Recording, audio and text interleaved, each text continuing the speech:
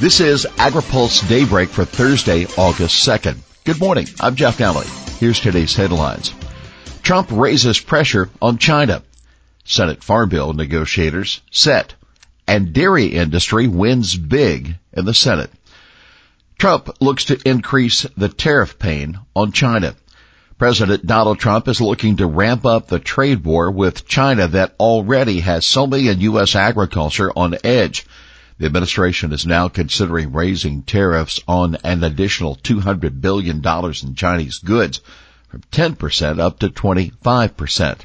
Senior administration officials say the increase is aimed at putting more punch behind President Trump's effort to convince China to stop appropriating U.S. intellectual property. The officials say they're ready to talk to China, but no negotiations are scheduled. The original tariffs on $34 billion of Chinese goods resulted in swift retaliation from China on U.S. soybeans and other farm goods.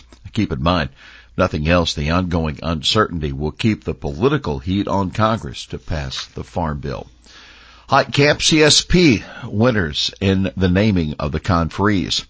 We finally have a full slate of Senate Farm Bill negotiators more than a month after the Senate passed its version of the legislation. 6 of the 9 were members of the conference committee that produced the 14 Farm Bill. The 3 new are Majority Leader Mitch McConnell, Iowa Republican Joni Ernst, and North Dakota Democrat Heidi Heitkamp. Heitkamp's selection was a no-brainer for Democrats. She's one of the most vulnerable Democratic senators in November, and her GOP challenger, Representative Kevin Cramer, was made a House conferee even though he's not on the House Agriculture Committee. But picking Heitkamp means Minnesota Democrat Debbie Klobuchar will not be a conferee this time around. Klobuchar is a champion of Farm Bill energy programs, and she also pushed for provisions facilitating the use of USDA farm program data for agricultural research. Getting Ernst on the committee should provide a boost to the Conservation Stewardship Program, which the House Farm Bill would simply eliminate. Ernst joined Democratic conferee Sherrod Brown of Ohio to getting provisions in the Senate bill to use CSP to better protect water quality. Brown also has pushed for provisions to expand local and regional markets. Keep in mind, appointing himself as a conferee underscores the priority McConnell is putting on the bill. He reiterated yesterday that he wants the bill finalized next month. The Senate protects FDA's milk crackdown. A senator's effort to stop FDA from cracking down on plant beverages that are labeled as milk didn't go down well with his colleagues. The Senate voted 84-14 yesterday to defeat an amendment by Senator Mike Lee of Utah that would have blocked FDA from enforcing the standard of identity of milk that defines it as the product of a lactating animal. The vote, quote, should send a very strong message to food marketers who have long been ignoring FDA's food labeling standards by inappropriately using dairy terms on products that do not contain any dairy. Those days are numbered, said Jim Mulhern. He is the president and CEO of the National Milk Producers Federation. The Senate did approve an amendment by Wisconsin Democrat Tammy Baldwin that would provide an additional $7 million to the USDA for grants to help companies expand their market for milk. The vote comes on a $154 billion package of fiscal 19 spending bills for FDA, USDA, and several other departments and agencies. The final version of the bill will still have to be negotiated with the House. The legislation passed overwhelmingly, 92-6, and because the author steered clear of including the partisan policy riders that have been put into the Farm Bill in the past. U.S. dairy wants a fight with the European Union. The upcoming U.S.-EU trade talks will provide an opportunity for the Trump administration to push back on the European Union's global mission to protect its geographic indications, according to U.S. dairy leaders. As you very well know, Europe prevents the importation of many dairy products through numerous tariffs and non-tariff barriers, with geographical indications as probably one of the most detrimental actions against free commerce, according to leaders of the National Milk Producers Federation, the International Dairy Foods Association, and the U.S. Dairy Export Council in a letter to the U.S. Trade Representative. Now keep in mind the EU has shown no signs of backing off its protection of GIs, trade names such as feta and Parmesan.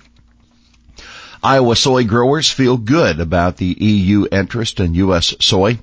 Iowa soybean growers who are on a 12-day trip to Europe tell reporters they're optimistic about increasing their sales there.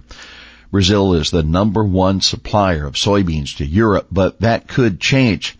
Iowa Soybean Association President Bill Shipley said in a conference call. He said, I want to say we will be their largest supplier. I think that the possibility is there. Members of the Iowa delegation said that farmers and officials they spoke with were disappointed by the European Union Court of Justice recent ruling that gene editing should be subject to the same rules as those governing genetically modified organisms. Barrasso makes pitch for Wheeler as permanent EPA head. President Trump won't have to look for a new permanent leader of the Environmental Protection Agency if he heeds the advice of the chairman of the Senate committee that oversees the agency.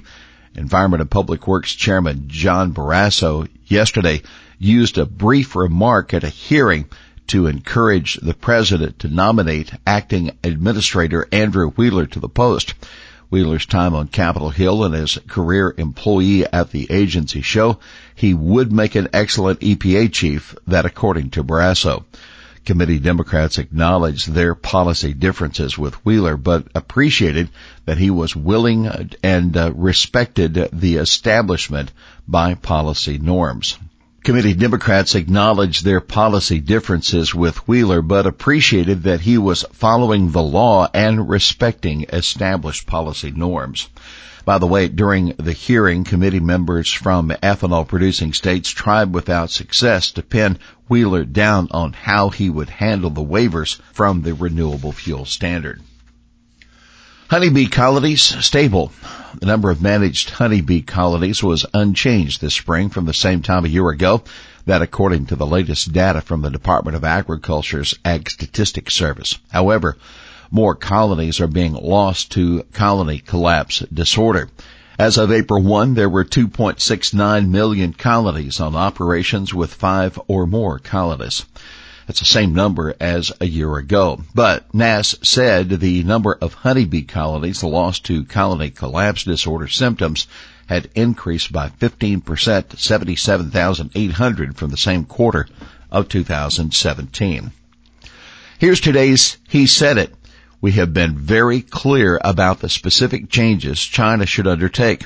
Regrettably, instead of changing its harmful behavior, China has illegally retaliated against U.S. workers, farmers, ranchers, and businesses. That the word of U.S. Trade Representative Bob Lighthizer.